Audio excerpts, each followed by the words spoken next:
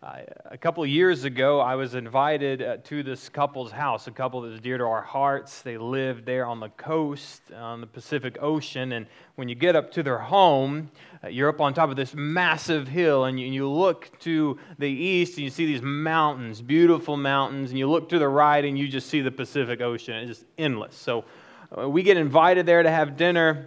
And my wife and I, we show up with some friends, and we're just very excited to go and spend time with our friends and some of these people who invited us over there. And as it got darker, the evening came upon us, we started getting binoculars and looking out into the expanse of the sky, and the host was showing us different planets and different stars. And while this was going on, the back door was wide open. The back door was completely wide open. And as the night got darker and darker, the host, the owner, went into the home and he closed the screen door. He closed the screen door, and I'm just out there just looking at all the stars, and I'm like, all right, this is just beautiful. And I'm like, it's getting pretty chilly, so I'm going to go inside. And so I make a beeline back into the house, and before I know it, I am face first through a screen door. And it was bad, because if you didn't notice, this is not, this is a pretty expensive house, and that screen door probably costs more than my car. And I'm a pastor, so I'm sitting here in my mind like, how in the world am I going to fix this? Like, how am I going to fix this big old problem? And the owner of the house says, you know what? Don't worry about it. We were going to change those screens anyway. And I said, likely story. If we stop there, that's great. But it gets worse, at least for my pride. The next week we were at church, and I used to preach from a little iPad, and I was talking about how I'm blind at my young age, and this little iPad just wasn't doing it for me. And next week he comes back to church, and he brings this massive box, and he gives me this box, and I open it, and it's the biggest iPad I've ever seen in my life. And he says, you can have this. And I'm like, I broke your screen. I'm taking your iPad. And what it did for me is it showed me just a massive amount of grace that was extended to me in that moment where, I didn't deserve an iPad, right? I deserved to pay him back for his really expensive screen that I ran through. But he extended so much mercy and grace to me by not only making me pay for what I needed to pay for, what was deservedly mine to pay for, he also extended to me an abundant amount of grace by also meeting my needs, meeting me where I was. He saw something that I needed, and he extended it and gave it to me as a free gift. And I say that because we are here at a great time of year. I love the Christmas season because the Christmas season is so important because it reminds us the grace that we all have to have extended to us because of our inability to meet our own needs. See, the need that we have to be right before a holy God is a need only God Himself could meet. And as much as we can try, as much as we can work, we just find ourselves face first in screens that we can't fix.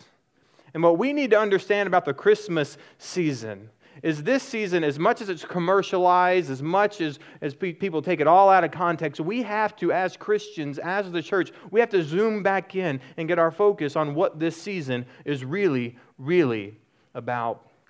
Because as Christians, we ought to give exuberant thanksgiving to God this Christmas. And the reason that we're going to give God exuberant thanksgiving this Christmas is because we know that He has extended to us His unmerited favor. That's what grace means. Grace is an unmerited favor that you and I have received from God, and that's what we need to be doing this Christmas. And the reason why we got to do it this Christmas is because we understand that God has extended us His unmerited favor, all while holding ample evidence of us disobeying His word and His commands. And that is the beautiful part about unmerited grace is we don't get what we deserve. We get what we don't deserve. Grace and mercy and compassion. And so what we're going to do for this morning, for this Christmas season, is we're going to jump into Matthew 1. And if you could open your Bible to Matthew 1, we're going to go through it. And you might see a whole bunch of names, but what I see is a whole bunch of God's grace being poured out on humankind. What I see is a whole bunch of names that God has, in His divine providence, weaved and dripped grace all throughout the life of the Davidic line to bring us the Messiah, Jesus Christ. Now, we have to understand exactly what this Christmas is about because if we forget right? Just how guilty we are of breaking God's law. I mean, and that's what Christmas is about, you realize, right? Christmas means nothing for people who don't believe that God's law has been broken. Christmas means nothing to people who don't believe in a moral objectivity to the laws of God. Christmas can only mean what it truly means to those of us who understand that we can't be right before a holy God. For those of us who believe that it is only through Christ that we can be brought back into proper relationship with God. And so forgetting that we're guilty of breaking God's law will cause us to hurry through Christmas, forgetting just how much we need to slow down and recognize God's gracious intervention in our own lives. And that's why this family tree means so much to us as Christians, because what we get to do when you can't pronounce these names, you have to slow down. And when you slow down, you realize these were real people. These were people whom God was intervening for. And we can slow down and look at some of these names, we can realize just how obvious God's intervention was in the lives of the people of Israel and in you and me. You see, through the sinfulness of humanity, God weaved His grace into the fabric of humanity, and it happened through the genealogy of Christ. And we're going to start in one place. Last week we talked about the covenant, some really important covenants that you and I needed to know in order to understand why Christmas had to happen. And we're going to learn about one more covenant this morning that's going to tie all this up real neat for you and I to understand why Christ had to come. And it's called the Mosaic Covenant. And what the Mosaic Covenant was, it was God's moral law that was instituted during the life of Nation, the leader of the tribe of Judah. So y'all remember that name there in the genealogy, right? We see it there. Look at verse 4. So we have Amminadab, the father of Nation, and the father of Salmon. Well, there's something that we need to know about Nation, right? Because we understand the Mosaic law came through Moses, not Nation. But what we need to understand when we read this genealogy is this was an historical account. I mean, when Moses took them through the Red Sea, took them through the wilderness, you know who was there? The line of David. You know who was there? The line of Jesus Christ. So we got to understand that Christ's plan for Jesus was always there, was always evident. And what we see here is during the Mosaic Law, we already have the line of Christ already present, already working, and He is the leader of the tribe of Judah, Nation, and He was there when this was spoken. I want you to flip over to Exodus 20. Exodus 20. Genesis, Exodus. 2 books in. Chapter 20, verse 1. You see, we got to understand something about Christmas because we understand that Christmas is about God fulfilling His promises. We understand that Christmas was about you and I unable to fulfill the promise, unable to live holy in the presence of God. And we're going to look at this law that God had instituted during the life of Nation and to see, hey, how do we stack up against this? How did the line of David stack up against the holiness in which we were supposed to live as people of the Lord? Look at verse 1 and verse 20, or chapter 20. So we have Moses at Mount Sinai, and he says this, "And God spoke all these words, saying, I am the Lord your God who brought you out of the land of Egypt, out of the house of slavery. And here's the 10 commandments. You shall have no other gods before me. You shall not make for yourself carved images, or any likeness of anything that is in heaven above, or that is in the earth beneath, or that is in the water under the earth. You shall not bow down to any of them or serve them. For I, the Lord your God, am a jealous God, visiting the iniquity of the fathers on the children to the third and fourth generation of those who hate me." Look at verse 6. "But showing steadfast love to thousands of those who love me and keep my commandments." Here's a main tenet of the Mosaic covenant. We see it wrapped up in the Old Testament in this way. The covenants in the Old Testament were put this way, called blessings and curses. And God says this, if you will follow my commands, if you will obey me, if you will love me and follow what I have to say, look what's going to happen. I'm going to show you steadfast love to thousands of those who love me and keep my commandments. That's the promise of God for those who keep His commands, who keep His covenant. We also saw the curses. What happens when the people did not follow God? We have here that I'm going to visit the iniquity of the fathers on the children to the third and fourth generation of those who hate me. Do we see the problem of sin? Do we see what happens when people blatantly turn their backs on God and walk in rebellion? God says, I'm not going to forget the sin. I'm not going to forget it. I'm going to visit it to your first and second and third and fourth generations of your children. I mean, this was the tenets of the Old the Old Covenant. We realize that. I think it's important for us to understand the Mosaic Covenant because we got to understand how bad sin really is.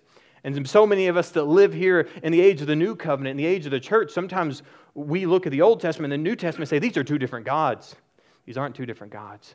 The same God of the Old Testament is the same God of the New Testament. And the God who hates sin in the Old Testament hates sin in the New Testament. And what this does, what the law of Moses does here, is it shows us, man, that's bad. If God really, really hates sin that much that He's going to visit sin to generations and generations and generations, I should probably pay a little closer attention. So let's look at it. It keeps going in verse 7. Here's another commandment. You shall not take the name of the Lord your God in vain, for the Lord will not hold him guiltless who takes his name in vain. Remember the Sabbath day to keep it holy. 6 days you shall labor and do all your work, but the seventh day is a Sabbath to the Lord your God. On it you shall not do any work, you or your son or your daughter, your male servant or your female servant, or your livestock, or the sojourner who is with you in your gates. For in 6 days the Lord made heaven, the earth, and the sea, and all that is in them, and rested on the seventh day. Therefore the Lord blessed the Sabbath day and made it holy. Verse 12, you need to honor your father and your mother, that your days may be long in the land, and that your Lord your God is giving you. Verse 13, you shall not murder. You shall not commit adultery. You shall not steal. You shall not bear false witness against your neighbor. You shall not covet your neighbor's house. You shall not covet your neighbor's wife, or his male servant, or his female servant, or his ox, or his donkey, or anything that is in your neighbor's house. You see, what we have here is a list of laws that God had laid out for Israel. And these don't seem like they have a lot of wiggle room, do they? Not a lot of wiggle room here. God said, you don't do this. Here's the law, and here's what you need to do. And so for you and for me, paramount to celebrating Christmas is to point number 1 on your outline. Write this down. You need to recognize that God has an objective moral law.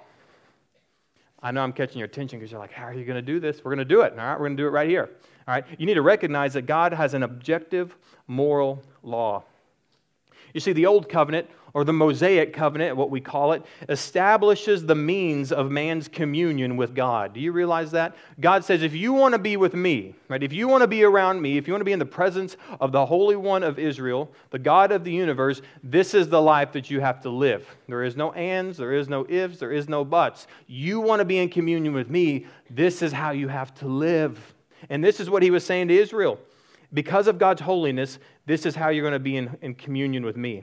Right? Since his holiness is unchanging, right? We believe that the same holy God of the Old Covenant is the same holy God of the New Covenant, don't we? Right? We believe that. Then we understand if God's holiness doesn't change, his law doesn't change. Right? We still have the same laws, the moral laws that God had given are still the same moral laws that we have in society today. Now, you say, what do you mean? Aren't we under the New Covenant? Well, okay, fine. What I want to do is I want to prove to you that God's law isn't changing. I want you to flip to Matthew. We're already there in chapter 1, so just flip a couple of pages to Matthew 5. We got to understand just how important this law is. So without the law, there is no sin. We understand that, right? I mean, your kids, how in the world would they know what's wrong if you've never told them what's wrong? And God's law tells us about sin. And this is why we don't abolish the law, and this is what Jesus has to say about that one thing. Chapter 5, verse 17. He says this. This is Jesus in the Sermon on the Mount. He says, do not think that I have come to abolish the law of the prophets. Well, there's the news, right? Jesus said, I didn't come to get rid of them. I'm not here to get rid of the old covenant. I'm not here to get rid of it. He says this, or the prophets. He says, I have come not to abolish them, but to fulfill them. You see that? They didn't go away. For truly I say to you, until heaven and earth pass away, not an iota, not a dot. Those grammar in Greek, iota and dots, they're the little bitty things in grammar. We don't even have it in English grammar, but you need to know that he points out the two smallest parts of the grammar system, which you can see in marks. He says the smallest mark of the law, not even a prick of the law, is going to disappear. And this is what he says. Until heaven and earth passes away, not even the smallest part of the law is going to pass away until it's all accomplished. Therefore, whoever relaxes one of the least of these commandments and teaches others to do the same will be called least in the kingdom of heaven. But whoever does them and teaches them will be called great in the kingdom of heaven. So we still see even in Christ's life, he just puts the importance on the law and how the law is important to guide in holiness, in communion with God.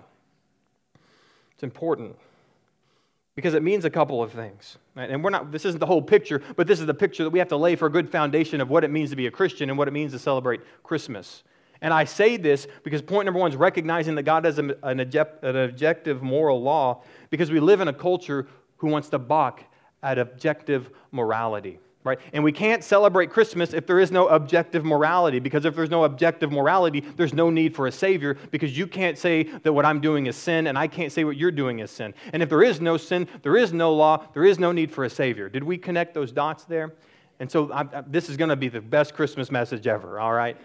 Because we have to know something, that in this kind of culture that we live in, we have to stand firm in a cultural battle against objective morality, right? I'm not saying you need to go stand on a soapbox and scream at people about all the sin in the world, but what I am saying is you have to stand firm and say, there is such thing as objective morality, and if you don't believe it, open it up to Exodus 20. If you don't believe it, open up to the Sermon on the Mount, where Jesus goes and reiterates the Ten Commandments and says, listen, I'm doubling down on these. Jesus didn't come to say, now forget those, I'm giving you new ones. The Sermon on the Mount doubles down on the same commandments that we'd see in Exodus 20. And so what we have to understand is there is objective morality, and for you and I as Christians, we have to stand firm on that. Because if there is no objective morality, there is no need for Christmas.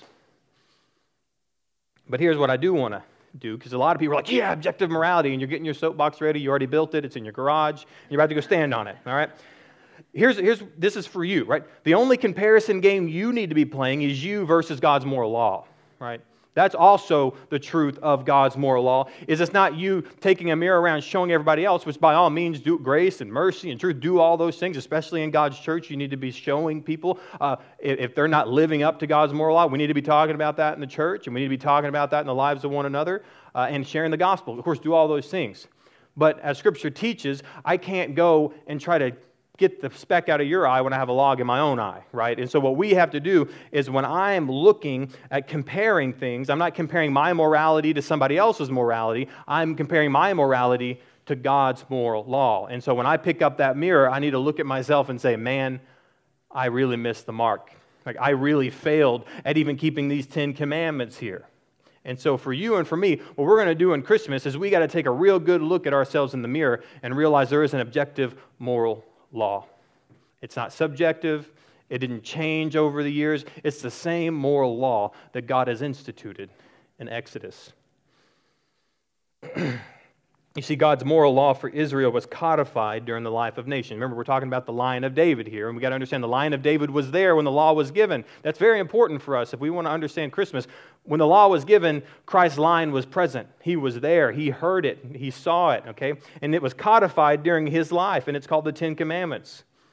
All right? And we have to understand, during nation's line, beginning with King David, was responsible for leading Israel to uphold God's moral law. Did you get that?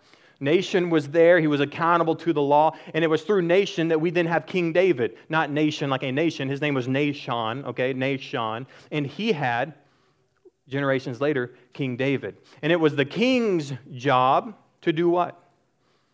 To lead in what we call in doctrine and theology a theocratic monarchy, which means this, that God had given a law, and he said, all right, kings, it's your job to take the law that I have given you, and you need to go administrate it to the nation of Israel. And so it was the king's law to uphold the law in his own life and to also administer it to the kingdom of Israel. And that's so important, because what we're about to see is King David and his line, all the way to Christ, mind you, was responsible in instituting and upholding God's moral law. Now I want to show you something. Because the Old Testament sends a clear picture that David, nor Solomon, nor Rehoboam, nor Hezekiah, nor any of the kings, right, were able to be blameless before God. I want to give you two examples. The first one's found in Matthew 1:6. If you look at Matthew 1:6, we see here, verse 5, verse 6, and Jesse, the father of David the king, and David was the father of Solomon. So we already see King David coming into the line here, and a lot of us, I bring up King David because honestly what I want to do is I just want to wreck your picture of who King David was, right? I want to really mess up your world when you think about King David, because when you think about King David, you think about what? He's a man after God's own heart. You know, he was the king, and everyone loves King David. I don't like King David. Right? King David, not a great man. Right? You don't have to flip there, but go to 1 Samuel 13:14. If you jot that down, that's where it says that he was a man after God's own heart. But if you just go over to the next book, 2 Samuel 11, you're also going to see how David was an adulterer, right? How he was a murderer, right? How he was a deceiver. He couldn't run his family. I mean, the man couldn't battle himself out of a paper sack. And that's what we got to see here. Because one of the problems that we're going to have as Christians is by elevating man in the Old Testament when all of those failures of man were designed to point us to Jesus. And so we never can look at King David like he was all that. Of course, he was a man after God's own heart. Much like me, I see myself a lot more like David, right? Man, I really love you, Lord, but I'm really falling all the time. Like, I really want to go after you, but I'm really got a lot of problems, okay? And I find myself in Psalm 51 more than I do anywhere else, saying, God, just forgive me. I have sinned against you, right? We should see a lot of ourselves in King David. But what we should never see in King David is this moral, upstanding king who has been leading his people in righteousness, because he has this moral law that he has to administer to the nation, and he can't even keep his own moral law. Right? The moral law that God had given was this: you shall not murder. What did King David do? He murdered. You shall not commit adultery. He committed adultery. You shall not steal. He stole a man's wife, right? I mean, you shall not bear false witness against your neighbor. He lied, and he got a guy killed for it, right? And you shall not covet. He coveted his neighbor's wife. Do you see this? I want to point out here that David broke almost every single commandment that we see in the law of Moses. All right, so we can understand that David, this is not the guy that was leading Israel to any kind of righteousness, was he? Okay, great. And I'm glad I just broke your picture of David, and I like to do that. But now I want to go to somebody else, okay? And this person, we all don't like him, right? We all don't like Manasseh. You can see he's in verse 10 of Matthew 1. But what we can understand about Manasseh, and you can read most of this in 2 Chronicles 33, 5 through 7. I won't read all of it, but you can jot that down to go back and read just how bad of a king Manasseh was. Now, Manasseh, again, the line of David, right? He was one of the kings over Israel after the split of the kingdoms, which we'll talk about that later. But we need to understand something about Manasseh. He was bad, right? Even though we look at David as a good king, and in so many ways he did a lot of good things, Manasseh, there is nothing redeemable we can say about Manasseh, right? He built idols. He built altars to other gods and led people to worship other gods who wasn't the Lord our God, right? He sacrificed his own sons to other gods, killed them, murdered his own children, and false idol worship. I mean, this guy was just terrible. And it says that he actually was so bad, he just provoked God to anger. You ever done that? You've been so bad you just provoked God to anger? Well, that's the life that Manasseh lived. And so what I want us to see is like, okay, we all agree that Manasseh was bad. Some of us can debate whether or not David was great or bad, but here's what we all have to do, and it's point number 2, is you need to accept your moral culpability before God.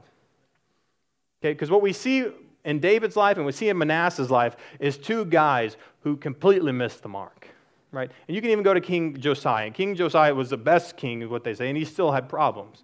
He still missed the mark. If he didn't miss the mark, we didn't need Jesus because Josiah could have done it. Josiah couldn't do it because he also missed the mark. And for us, what we have to do is accept our moral culpability before God. That is, that we have a responsibility to say, you know what, I sinned. I have to accept my sin. I have to confirm and affirm that I am a sinful person. And here's the good news. You know, Manasseh and David both repented. Can you believe that? We have a great king who's after God's own heart over here in David, and we have this terrible king over here. His name's Manasseh, and he's not redeemable. No one could save Manasseh. Manasseh's terrible. Do you know in Scripture both of these men repent from their sins? You know why? Because they understood their moral culpability before God. They understood that before God, they were responsible for their sin, and they had to answer for their sin. You see, it's our inability to sustain a relationship with God that requires Christ to be born, right? Christmas is here because we all have moral culpability before God, and somebody had to fulfill God's perfect moral law, and if the kings couldn't do it, who could do it? Because the kings were the ones responsible to lead Israel into righteousness, and they couldn't do it. But we understood last week that the Davidic covenant said there has to be a king on the throne forever who can sustain this kind of theocratic monarchy that is necessary to lead people in righteousness. Did you follow that? This had to happen, but it wasn't them. It wasn't David. It wasn't Manasseh. Right? Christmas is about restoring our broken relationship with God. right? And we see both David and Manasseh taking full responsibility for their sin. There's two verses. Jot them down. We won't flip to them. The first is 2 Chronicles 33, 11 through 13. 2 Chronicles 33, 11 through 13. I'll read it to you. You don't have to flip there unless you want to. This is so good for us to understand how bad Manasseh was and still how much he understood his moral culpability in the presence of a holy God. It says in verse 7 of chapter 33, "Therefore the Lord brought upon the commanders of the army of the king of Assyria, who captured Manasseh with hooks and bound him with chains of bronze and brought him to Babylon." Verse 12, "And when he, Manasseh, was in distress, he entreated the favor of the Lord his God and humbled himself greatly before the God of his father." Did you hear that? In his sin, he realized how culpable he was and responsible for his sin that he humbled himself greatly before God. In verse 13, "And he prayed to them." And this is what I want you to pay attention to. This is the most Merry Christmas greeting you could ever have in your life. Listen to this. Verse 13, "And he prayed to them, and God was moved by his entreaty and heard his plea and brought him again to Jerusalem into his kingdom. Then Manasseh knew that the Lord was God." Did you hear that? The graciousness of God, that if we would just be the ones who say, you know what, I'm a sinner, right? I sin. I am separated from a holy God. I mean, if anyone could see that picture clearly, it was Manasseh, right? Manasseh looked in the mirror of the law and he said, I am sinful. I am dirty. I am unclean. And as he's being drug off from his kingdom into exile, we look and he says, and he prayed to God and God was moved. You wouldn't be. If someone did that much sin to you, you wouldn't be moved with pity and moved with forgiveness. You'd be like, drag them off, get away, right? But that's the grace and the mercy of our Lord, that when we pray to him, he is moved and he hears us and he forgives us, right? And that's the worst of these, right? This is Manasseh, who led thousands and thousands of people into sin. Let's look at another one, Psalm 51. Jot that down, Psalm 51. We saw Manasseh repenting and accepting his moral culpability before God. But let's look at King David. This is how King David responded to his sin. Psalm 51 says this in verse 1. "Have mercy on me, O God, according to your steadfast love, according to your abundant mercy, blot out my transgressions. Wash me thoroughly from my iniquity and cleanse me from my sin. For I know my transgressions and my sin is ever before me." Did you hear that? He says, before I even come in the room, my sin's in front of me. He's like, I have so much sin that it beats me to you. Right? I mean, this is the kind of culpability that David understood in his life, saying, man, I'm the most sinful. Like, I can't even get into your presence without sin just falling out and falling before you. It's always there in front of you. Verse 4, "Against you, you only have I sinned and done what is evil in your sight, so that you may be justified in your words and blameless in your judgment." And we understood that David didn't just sin against God, right? David sinned against Bathsheba and Uriah and against Israel. But we understand the seriousness in which David sinned. David said, listen, I understand my moral culpability before you, and that is such a way that I understand that you're the main one that I sinned against. Because if the law didn't exist, it wouldn't have told me that these things were sinful and wrong. And because you made the law and I broke your law, I sinned against you. Do you hear that? And it's important for us to understand that when we break God's law, we have sinned against God. Right? So many of us, like, oh yeah, I took the name of the Lord in vain the other day. Well, I shouldn't have done that. No, understand that you broke God's law and you sinned against God. Right? Thou shalt not commit adultery. Right? Thou shalt not bear false witness. You shouldn't be lying. Right? You shouldn't be coveting other things other people have. And we're so quick to say, oh, I shouldn't do that. I don't want to hurt their feeling. Or I don't want to hurt their feeling. These laws exist to show you that you sin against God. And that is what David understood about his sin, is he didn't go straight to the worldly aspects of his sin. He went straight to the divine aspect and problem of sin, and it was against God that he sinned. And that's what we have to do in our lives, is to understand that anything you do that is sinful and is against God's law, you broke his law. You didn't break my law. You didn't break your neighbor's law. You broke God's law.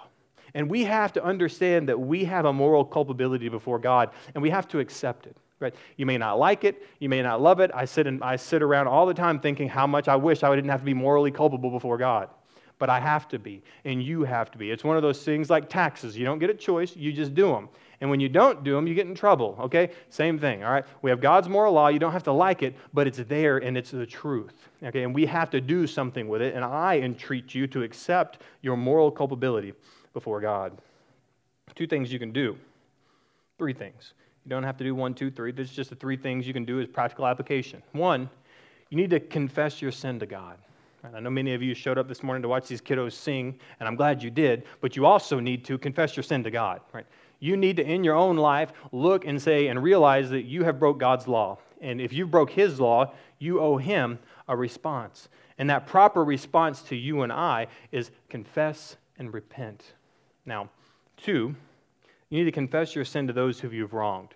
This is the wonderful part about the vertical and the horizontal relationship requirements that we have as Christians, right? And this is what even Jesus says in the Sermon on the Mount. He says, listen, if you have a gift laying at the altar and you realize that somebody has something wrong against you, you need to leave that gift at the altar. You need to go and you need to make things right with them. And once you have reconciled that relationship, then come back to me and offer your gift. Now, did God say, I don't want your gifts? Did God say, I don't want your worship? He didn't say that. He says, there is a way in which you worship me properly, and the way that you're going to worship me properly is by making reconciliation with people that you have sinned against, and then once you have done that, you realize what worship truly means, and it means being holy before me, and being holy for me means you need to go repent and make things right in your relationships with others, and then you can come back to me, bow down at the altar, and give your gifts and worship and praise to me, right? And that's what we need to understand when we're going to accept our moral culpability before God. We have to confess our sin to the people we've wronged. Even if it's your spouse who you don't even want to talk to this morning. Like, you need to take and understand your moral culpability before your spouse, and you need to apologize. Right? I mean, it's holiday season. Every one of us are thinking about that person in our family that we've wronged, and we got to go see them in a couple weeks. And we need to take the time and figure out how we're going to go be reconciled to our family and our friends during Christmas, because Christmas is all about reconciliation. Now, I don't want you to take that and say, what's about me reconciling my life with other people? No, first and foremost, it's about you reconciling your relationship with God. Because until you reconcile your relationship with God, you're going to have zero reconciliation with anybody. Because it's God's law that teaches us how to reconcile ourselves with others. We need to understand that we have a moral culpability, and we need to ask God for forgiveness, and we need to confess and ask forgiveness for those who we have wronged. And finally, it's this. Because once I said all that, some of you in here said, not me, I haven't done anything wrong. All right. That's because you probably do this. You project your blame on other people. And the one thing you can't be doing if you're going to accept moral culpability in your sin is you can't project blame on someone else. And you're like, what does that even mean? Well, you know what it means. You've read Genesis 3. Right? In Genesis 3, we have Eve who ate the fruit, right? And God comes to Adam and Eve, and God says, what happened here? Did you eat the fruit that I told you not to eat? And you know what Adam does? It was a woman whom you gave me, because we understand that Adam ate some of that too, right? Gave the fruit to Adam and he ate. And God says, what did you do? And he's like, it's the woman you gave me. She made me do it. And you know what the woman does? It was the serpent who made me do it. What did they do? They could not accept their moral culpability before God, right? They were putting the blame on someone else. Like, they were projecting the faults to a different place so they did not have to come face to face with their own sin. And how many times do we do that in our own lives, in our marriages, in our relationships with others, our jobs at work? How many times do we kind of shift the blame because we know we can kind of manipulate people into believing our truth and not believing what really, really happened? We all do this. You do this even in the most subtle ways. And when you do that, you are neglecting your responsibility to take moral culpability in your life. And what God wants you to do, what holiness to God looks like, is when you mess up, you fess up. All right. When you mess up, you don't try to manipulate it somewhere else. You say, you know what? I did wrong. I'm not going to project my blame on someone else. I'm not going to make you think you made me do it. I did it. I'm responsible for my sin. But any healthy Christian is going to understand this, because you couldn't even be a Christian if you never accepted moral culpability. And so if you're in here this morning and you're thinking, I'm a Christian, but I've never in my life even understood what accepting moral culpability was, I want to challenge you to say, maybe you're not a Christian. Maybe you're a cultural Christian, or maybe you just say, I believed all the right things about God. Well, great. You believe all the right things about God. You believe this to be true. Only people who accept their moral culpability before a holy God can be right with God. Because I first have to understand that I'm not right before God, and I have to be right before God, and the only way that I do that is by repenting of my sins and trusting in Christ. We follow in there? All right. That's how we become a Christian, which means becoming a Christian and being a Christian is all about moral culpability. It's all about my moral responsibility to repent of my sins and trust in Christ. and this is, I love this part. All right, we're about to get into some good news here. But the good news is wrapped in bad news, okay? And it's this, like, you don't want to confess your sin because you know it's going to bring you into a low spot in your life, right? You don't want to deal with these bad things because you believe it's going to take you somewhere in life you don't want to go. And I'm saying that's okay, because I want you to look at Matthew 1:11. Look at Matthew 1:11.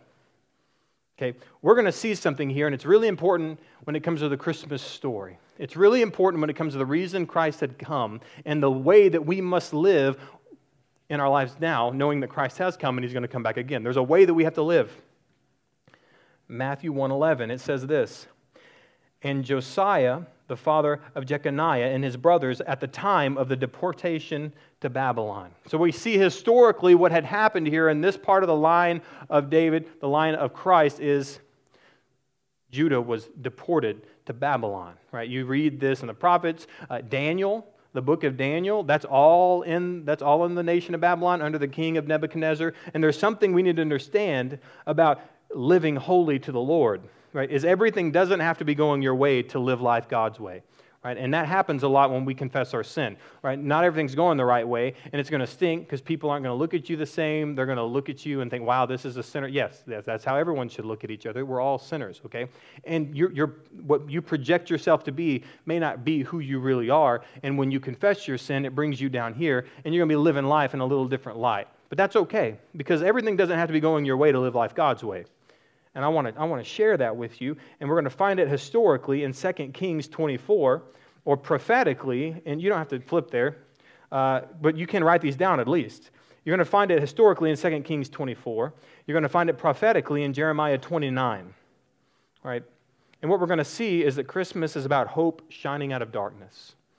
Right? And we're going to see that God expects His people to follow Him even when life is hard. Because this is what I love. I want to show you historically what is going on right now, and I kind of gave it to you a little bit. Jeconiah in Judah, right, at this point in time, after Solomon, after Rehoboam, we understand that Israel split into two kingdoms, the northern kingdom and the southern kingdom. Right? And we understand that the northern kingdom was taken out a long time ago in 700 BC, and now we're at the southern kingdom, who gets taken into captivity in 587 BC. Okay, so we see the northern kingdom completely gone. All we have left, when they say Israel, they're saying Judah. So Judah is the only thing left. And what we see in 2 Kings 24 is the Babylonian king Nebuchadnezzar captures Judah in 587. So this is the historical picture. But I want to paint you what's going on in the lives of the people. And you can find that in Jeremiah 29. That's someplace you can turn. Jeremiah 29. I want us to see that everything doesn't have to be going our way to live life God's way. Jeremiah 29. Some of you think I'm going to go right to Jeremiah 29:11, but I'm not. Because I want you to know why Jeremiah 29:11 is there. And if you want to know why Jeremiah 29:11 is there, you got to go before Jeremiah 29:11. So we're going to start in verse 4. In verse 4, it says this. Thus says the Lord of hosts, the God of Israel. Listen to this. To the exiles whom I have sent into exile from Jerusalem to Babylon. Who sent them into exile? Was it King Nebuchadnezzar? No, God said it was me. And this is what I want you to understand. When we sin against God, we get disciplined by God. And that's great. Because if you're a dad in here, if you're a mom in here, you understand discipline is necessary for your children. Do you love them any less? It actually shows that you love them more than a lot of parents who you will discipline. So we got to understand that when God disciplines His people, doesn't mean that He hates them, right? It means, hey, you broke the law, and there's a consequence for breaking the law. So I want you to see what happens here. This is a beautiful story of redemption and God's mercy and grace. Look, I have sent you into exile from Jerusalem to Babylon. And here's what He says, verse 5. Here's what I want you to do. I want you to build houses. I want you to live in them. I want you to plant gardens, and I want you to eat their produce. I want you to take wives and have sons and daughters. Take wives for your sons and give your daughters in marriage, that they may bear sons and daughters. Multiply there and do not decrease. But seek the welfare of the city where I have sent you into exile, and pray to the Lord on its behalf, for in its welfare you will find your welfare. For this says the Lord of hosts, the God of Israel. Do you see this? He sends them into exile, and you know what He says? Listen to me. Like, you need to go there. and just listen to me. Just obey me. Live life like I've asked you to live. Go into exile. I know you don't like it. There's a lot of bad things going to happen. There's a lot of things that you don't like about going off into another place, being taken over by another country. And here's what I want you to do. I want you to live life just like you would if you were in Jerusalem. Right? And that is so important for us. It's like so many times when we feel like we're not in a close relationship with God, when we've just missed the mark so bad and we're living in sin, we just say, okay, forget it. I don't even want to try anymore. Or I can't do this. It's too hard. And all I'm saying is what God wants us to do when we are culpable for our sin and we repent and we turn away from our sin, go live life. Go continue living in righteousness. Like no matter if you've been exiled to another place, just live life. Obey God and just listen to Him. And that's what God says to Israel here is just listen. You've sinned. You're being disciplined. In your discipline, go live in righteousness. And so many of us need to hear that this Christmas season because some of you are in a place in your life where you're like, man, this is the worst place I've ever been. Right? I'm in a depressed place. I'm so anxious in my life. My marriage has never been worse. So all these bad things are going on in your life. And what I'm telling you to do, not me, what God's going to tell you to do in His Word is just say this. Go live in righteousness. Go do what God has called you to do in whatever situation you find yourself in. Because there's hope for us, and it's the hope of Christmas, and we're going to get there. But I want you to keep reading with me. All right? Here's what He says to do, and here's what He says don't do. All right? Do not let in the second half of verse 8, do not let your prophets and your diviners who are among you deceive you, and do not listen to the dreams that you dream. That's good for us, a lot of us in here. Like, don't be just listening to all these other people out there that say these things that make you feel good, and your itching ears make you want to hear this thing and this thing. And, like when people teach you, the only good things should happen to you this time of year. Like, if good things aren't happening to you, you're not doing the right things. And it's like, listen, don't listen to these people. Like some of you have dreams, and like some of you dream. I had a dream the other night, and I believe this is going to happen. Don't believe that. Because I'm going to tell you something about my life. If half of my dreams happened, I don't know, I'd be in the middle of space right now, floating around, okay? Like, I don't look at your dreams as the answer to your problems. Look to God's Word for the answers to your problems. And this is what He's saying to Israel. Verse 9. For it is a lie that they are prophesying to you in my name. I did not send them, declares the Lord. For thus says the Lord, I love this. When 70 years are completed for Babylon, I'm going to visit you. He's saying, listen, I got this planned out. I got this planned down to the day, the year, the minute, and the second to when I'm going to come and I'm going to put an end to this, okay? And He says, I'm going to visit you, and I will fulfill to you my promise and bring you back to this place. For I know the plans I have for you, declares the Lord, plans for welfare and not for evil, to give you a future and a hope. Then you will call upon me and come and pray to me, and I will hear you. You will seek me and find me when you seek me with all your heart. Do you hear this? Like when you read Jeremiah 29:11, you're like, ask me, God, one day you're going to give me all these things? And God says, yeah, as you're living for me, in whatever situation that you're in, there is hope, and there is a promise, and there is abundance that God is going to bring into our lives. But it's not right here, and it's not right now. Because I want you to write down number 3, and it's this. You need to anticipate the second coming of Christ, right? Anticipate the second coming of Christ. Right, we celebrate Christmas, and we celebrate Advent. And if you're like me, you're like, what does even Advent mean? I didn't grow up in Sunday school church. I'm like, Advent? What does that mean? It just means coming, like the coming of Christ. And that's what we celebrate during Advent is the coming of Christ, okay? But here's the great news. Like, we're not looking for the first advent. We're looking for the second advent of Christ. And just like God promised that Christ would come in the first advent, all over the New Testament, more than almost any theme in the entire New Testament, you know what is talked about in the New Testament more than anything? The second advent of Christ. Like, you cannot get out of one letter in the New Testament without hearing that Christ is coming back.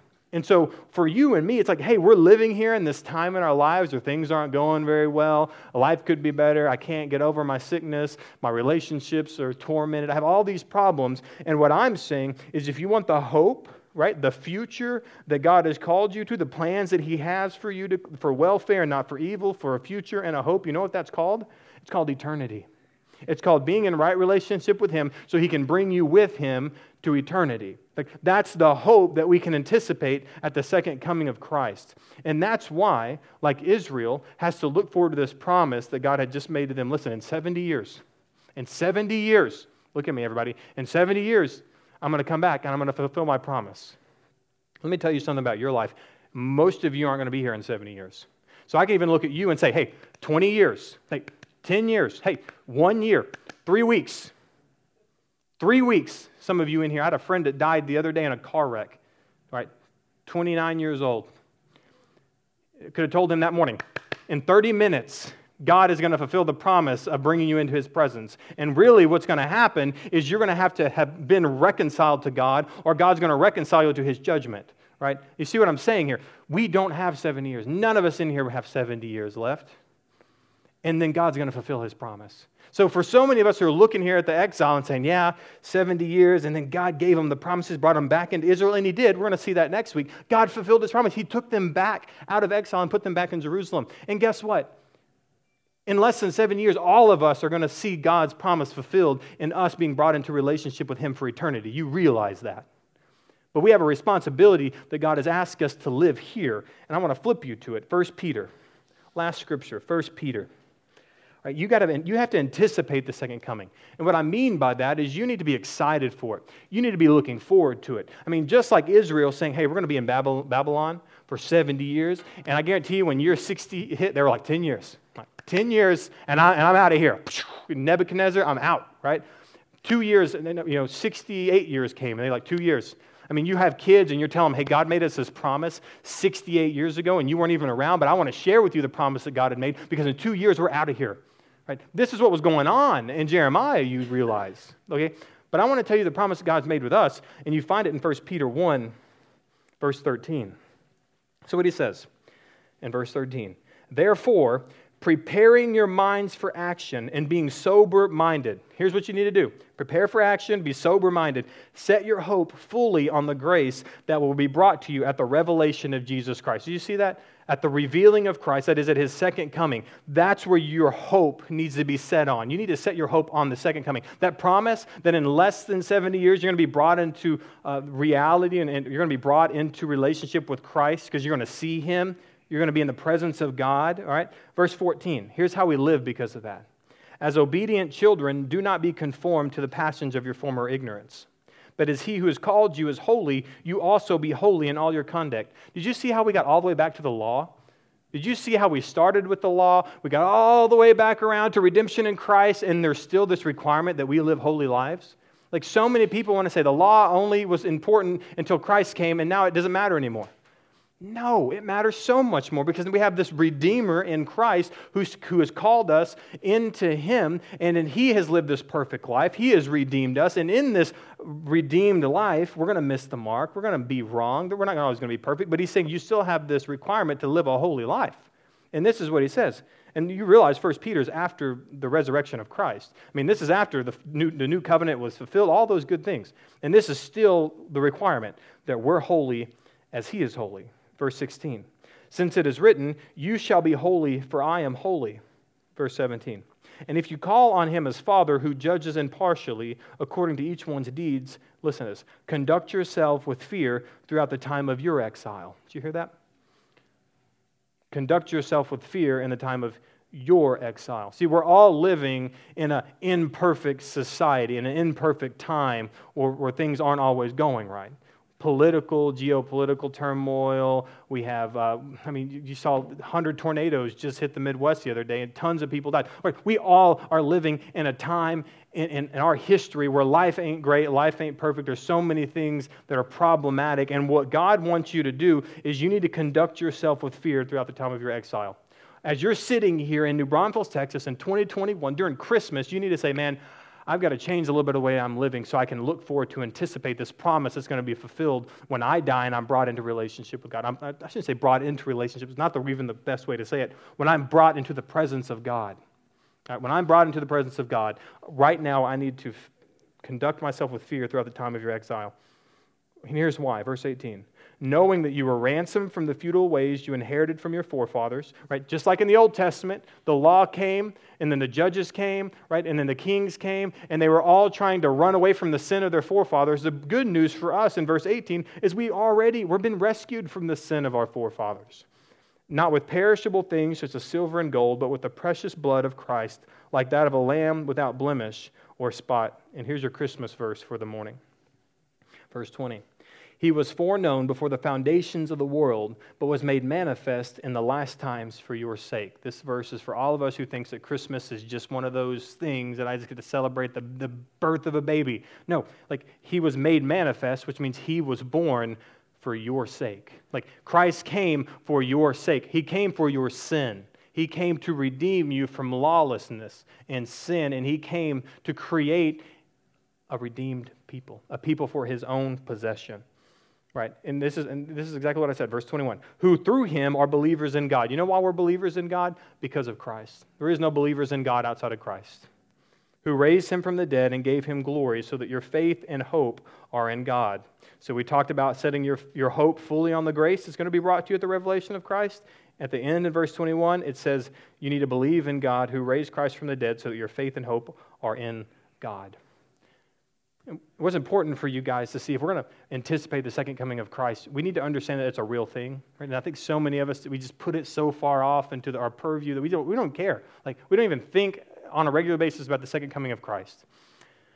And it reminded me of when I was a kid. My dad worked until late, and so throughout the day, I would kind of be a hoodlum and do whatever I wanted in the house, okay? And I look at the clock, and I'm like, it's 12 o'clock. I mean, my dad ain't going to be home for another 9 hours, you know? And I'm like, so I'm just kind of doing my own thing, and slowly but surely I'll look up and realize, oh, my dad's going to be here in 5 hours. So my attitude starts changing just a little, you know? Not enough where my mom really notices, but enough where I'm like, I'm not going to get in too much trouble if dad shows up because I'm going to chill a little bit.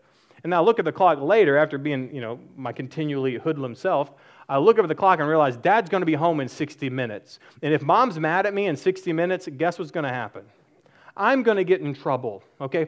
But in this, you realize I have this really, really great opportunity to look at a clock and realize I knew exactly when my dad was coming home. And so I knew how to conform my attitude so I wouldn't get in too much trouble by the time my dad walked through the door. All right, I had this great luxury that we don't have when it comes to God, okay? You don't know when you're going to die, and you don't know when Christ is coming back. However, we still have this requirement to live holy lives, to conduct ourselves with fear throughout the time of our exiles, and looking forward to the hope that's going to be revealed to us at the coming of Christ. And I'm going to tell you, if your life is sinful, right? If you're living in sin right now, you're not anticipating the second coming of Christ. You're actually like, I just hope you wait a little bit longer because I got to clean this mess up because I don't want my hand in the cookie jar when you come back, right? None of us want to be living in sin or doing anything sinful when Christ comes back. None of us. And that's why so many of us will not look forward to the coming of Christ because we're living in so much sin and we're not living for the Lord that we're like, I just cannot wait for a little bit. Can Dad come home a little later tonight so I can continue doing this? And what I'm saying is don't live foolishly like that because none of us know. Like you don't know when you're going to die. My friend didn't know when they were going to die in a car wreck last week, right? You don't know when you're going to die. You don't know, even if you don't die, you don't know when Christ is coming back. All we do know is that God has asked us to conduct ourselves with fear throughout the time of our exile. He has asked us to be holy as He is holy. And He is asking us to look for the hope and the grace that's going to be brought to us at His return. And that's what Christmas is about. It's about Christ coming down as a baby, incarnate, clothed in humanity to give us the law fulfilled. All right, to give us the Mosaic law. David couldn't do it, Manasseh couldn't do it, Hayden couldn't do it, you couldn't do it. But Christ could do it. And He says, this is the king that you guys can follow. This is the king who will administer my law and my covenant to all people. And here's what Christ says. Literally, the first words Christ says when He comes on the scene is this: for the kingdom of heaven is at hand. Repent and believe in me. That's what your king has said. You want to follow me? You want to live for me? You want to trust me? You want to be with me where I am going? You need to turn from your sin. You need to trust in Christ. And then you need to be living in fear throughout the time of your exile and looking forward to the return of Christ. That's what Christmas is all about. Without the return of Christ, Christmas means nothing. But because Christ was resurrected and will return, Christmas means everything to you and me. So let's be looking forward to the return of Christ, and let's be living out this Christmas with utmost thanksgiving. With the understanding and the foundation, I'm going to go and I'm going to be reconciled to people when I leave this room. I'm going to go and I'm going to make things right with people. And if you're in here and the first person you need to go make things right with is God, all you've got to do is turn from your sins and trust in Christ. That's the promise of Christmas. Pray with me. God, we're grateful that you have made a way, that Christmas was the culmination, the climax of history in regard to the covenantal promises that you have given us, that no one could live up to the standard of being in holy communion with you. And so you had to give us yourself to come be the perfect person. You had to give yourself in human flesh to give us a king who would uphold your law, who would uphold your promises to all people. And we're grateful, God, that this morning we look in your word and we can see how you have just weaved in grace and mercy throughout all of Scripture. And that you have weaved grace and mercy into the lives of all of us who sit in here. The fact that we're even in here listening to your gospel is just the proof of grace and mercy flowing in the lives of everyone in here right now. God, you have extended so much grace and mercy that you want everyone to hear about how they can be in holy relationship with you. And what an amazing gift that is this morning, that God, that you have desired and set up church and history in such a way where what you want every single weekend and week out for the rest of history is for people to come hear how they can be in right relationship with you. What a loving God, where you have just instituted that worldwide, that people would come and hear your word every single week so that they would respond to you. And that for those who are in you, God would learn how to live more for you. God, what a great gift of Christmas that is. We do thank you for this time. God, we pray that as we continue in worship, God, that we would remember what this season is really for. And we pray it in Christ's name. Amen.